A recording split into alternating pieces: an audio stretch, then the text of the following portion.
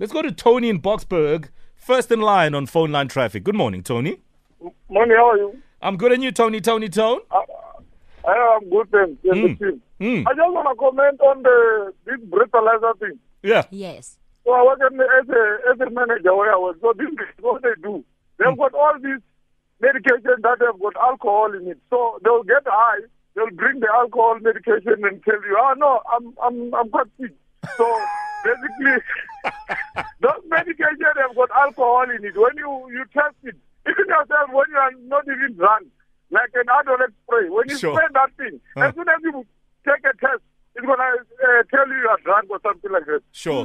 So either way, they always have things to bring all this time. So every time I've got a case today for a guy who came under the influence last week. So it's always the case. Was it a Monday when he came to work under the influence? It was on Monday. It was on Monday on night shift.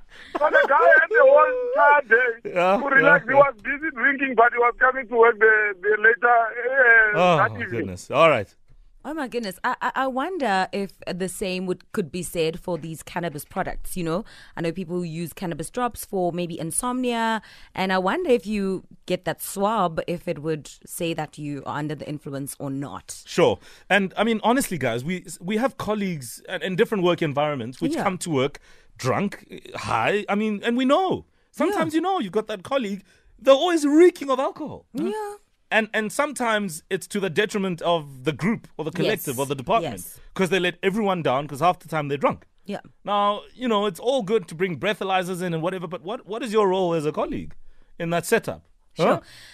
No, let me not say anything. Oh, why not? Were you about to name drop? Let's go to Togoza because Babs is on the line. Now, Babs, you're becoming a regular. I'm worried. Are you failing to live without us? Am I failing to? You're failing to live without us, no? Ngithanda kanjani? Ngithanda nonke emakhaya, guys. Oh, goeiemôre. Mola mchana. Right, no. Oh, Betsunana. Oh, it's such a beautiful Tuesday. Ilanga liyaphuma, by the way. Yeah, malphume vele. Yeah, liyaphuma ngine-view la next to my room. Manje ngiyabona li-orange nyana. Anyway, guys, this morning I want to send a big shout out to my ex. Yar, yangidina leyamfana. What? Yangidina. So we broke up last year, and then masihlukana because I was big, ne? Bengisdula, and then because his excuse was pulling me bed. I'm like, oh my goodness, that is and so then mean. I work on myself. Ngabuya, sengoya manje buma 70 something, and then you sexy kanjani. Ufuna ubuya every day, after 3 days, he literally rises out of nowhere with a different 060, 068 number, telling me how much he misses me. I'm like, guys, I'll make that nice. So he's got no chance of getting you back. He's got no chance of worming his way back into your life. Yes. There we go. And nothing wrong with that. No. You know, with this love back thing, is there even a formula for love backs? No, there isn't. No. Because it's always about the heart. And often we listen to the heart and not the mind in such cases. No, except when you're Pearl Shongwe. Yes. Oh, really? Yeah. What, your heart is made of steel? Mind over heart. Please. Wena. You. It is Ayanda Gia with The Sun on Metro FM. Good morning. It's the morning flavor. We'll take more calls. Phoneline Traffic. Anyone want to share anything with us? Call us now. Right, well, coming up after 7, we have a massive song on standby for you. It's Justin Bieber with Sorry. That is the sing-along song for the morning. And we know you're going to sing along because, why not?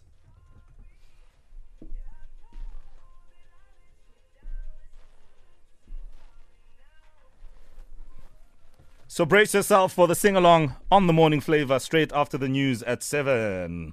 So earlier on we were talking about fake news and how it all comes about, how it manifests. And is it as organized as it appears when you look at how it snowballs? Well, joining us on the line is Sarah Hoffman from the Digital Law Clinic. They provide advice, some guidance and education in the field of digital media. And of course, we just want to get some perspective on this wave of fake news at the moment. Good morning, Sarah.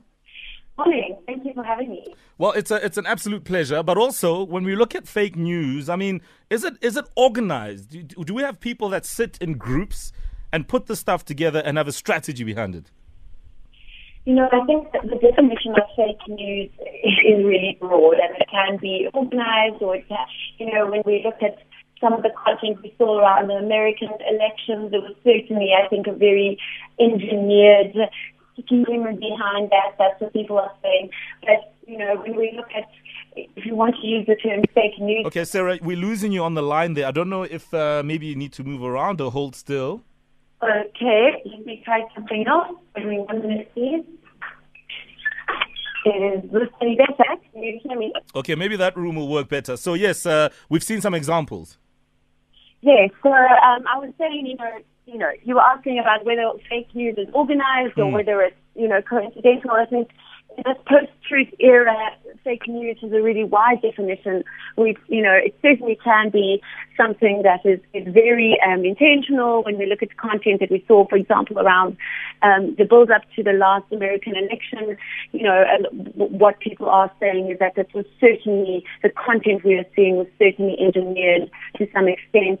However, if we want to see some of the content we're seeing at the moment, a lot of the content around the hashtag #AmINext. Now, we might not call that fake news as much as there's certainly some content, I would say, being posted where the people posting the content are not taking steps to accurately verify the truth or accuracy of that information.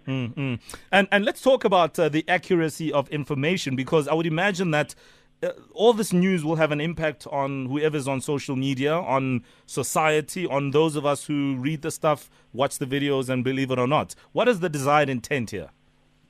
Absolutely. So I think it really does come down to being a little bit responsible when you click share, when you click publish. And, in the age of social media, we all have a voice. Everybody is a journalist, essentially. And, I think it's very tempting to click share, click like if we come across something that we think is worth sharing, is worth spreading the word.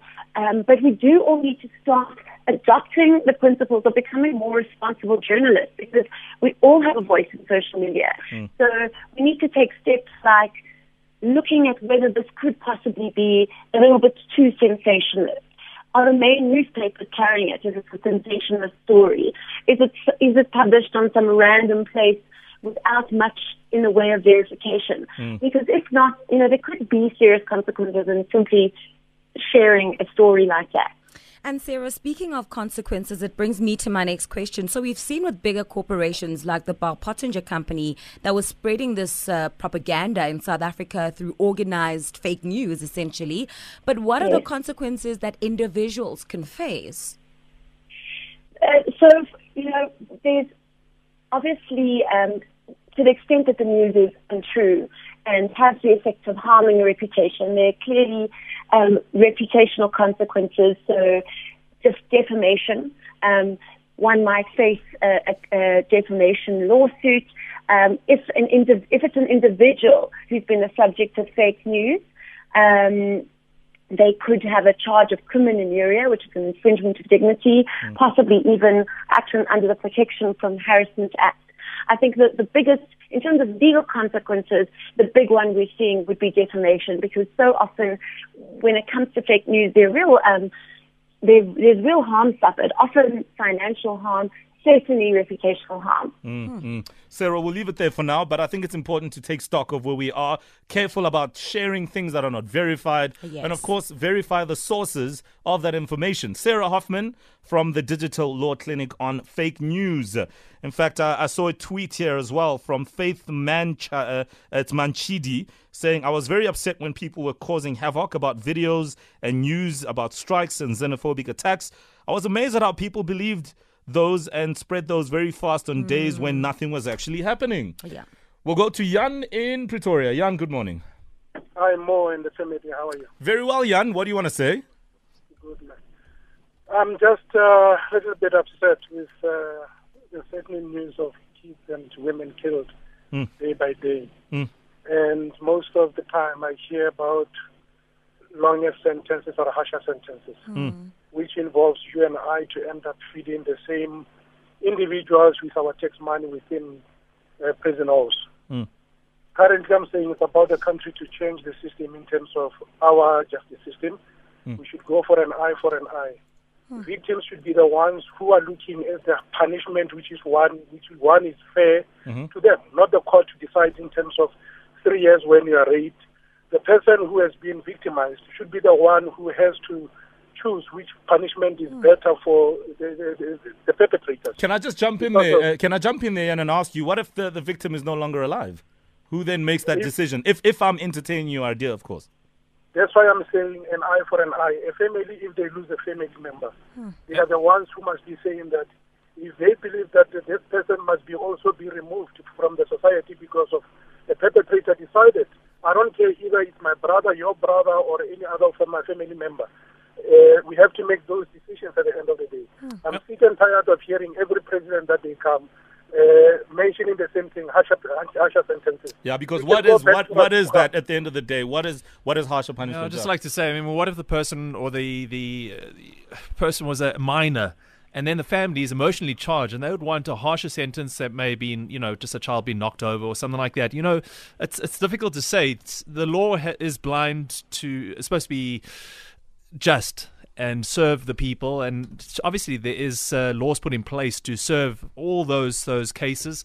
So let's hope that it doesn't get out of hand. Eye for an eye is harsh, but sometimes is needed depending on the case. I mean, here's this guy, all right, Nicholas Ninau, right? He's in the dock at the moment. He's all over the news for raping a young child. And I mean, what should happen to him, for example? I mean, I'm not one to make that call, but I'm just saying as an example to say in cases like that, I think the rage within society becomes then almost justified in a way to say, well, if we have such people in society, let's remove them. Yeah. Of course, we have a constitution. There's a right to life. Everyone has a right to life, and everyone includes the criminals as well. So it's still out on that one. The jury is still out on that, and I suppose it's not a conversation that is going to end now. Nope, it won't. Yeah. All right, Jan, we appreciate that phone call. It is 7 o'clock. We'll get into the news, and straight after the news, kids give the best answers.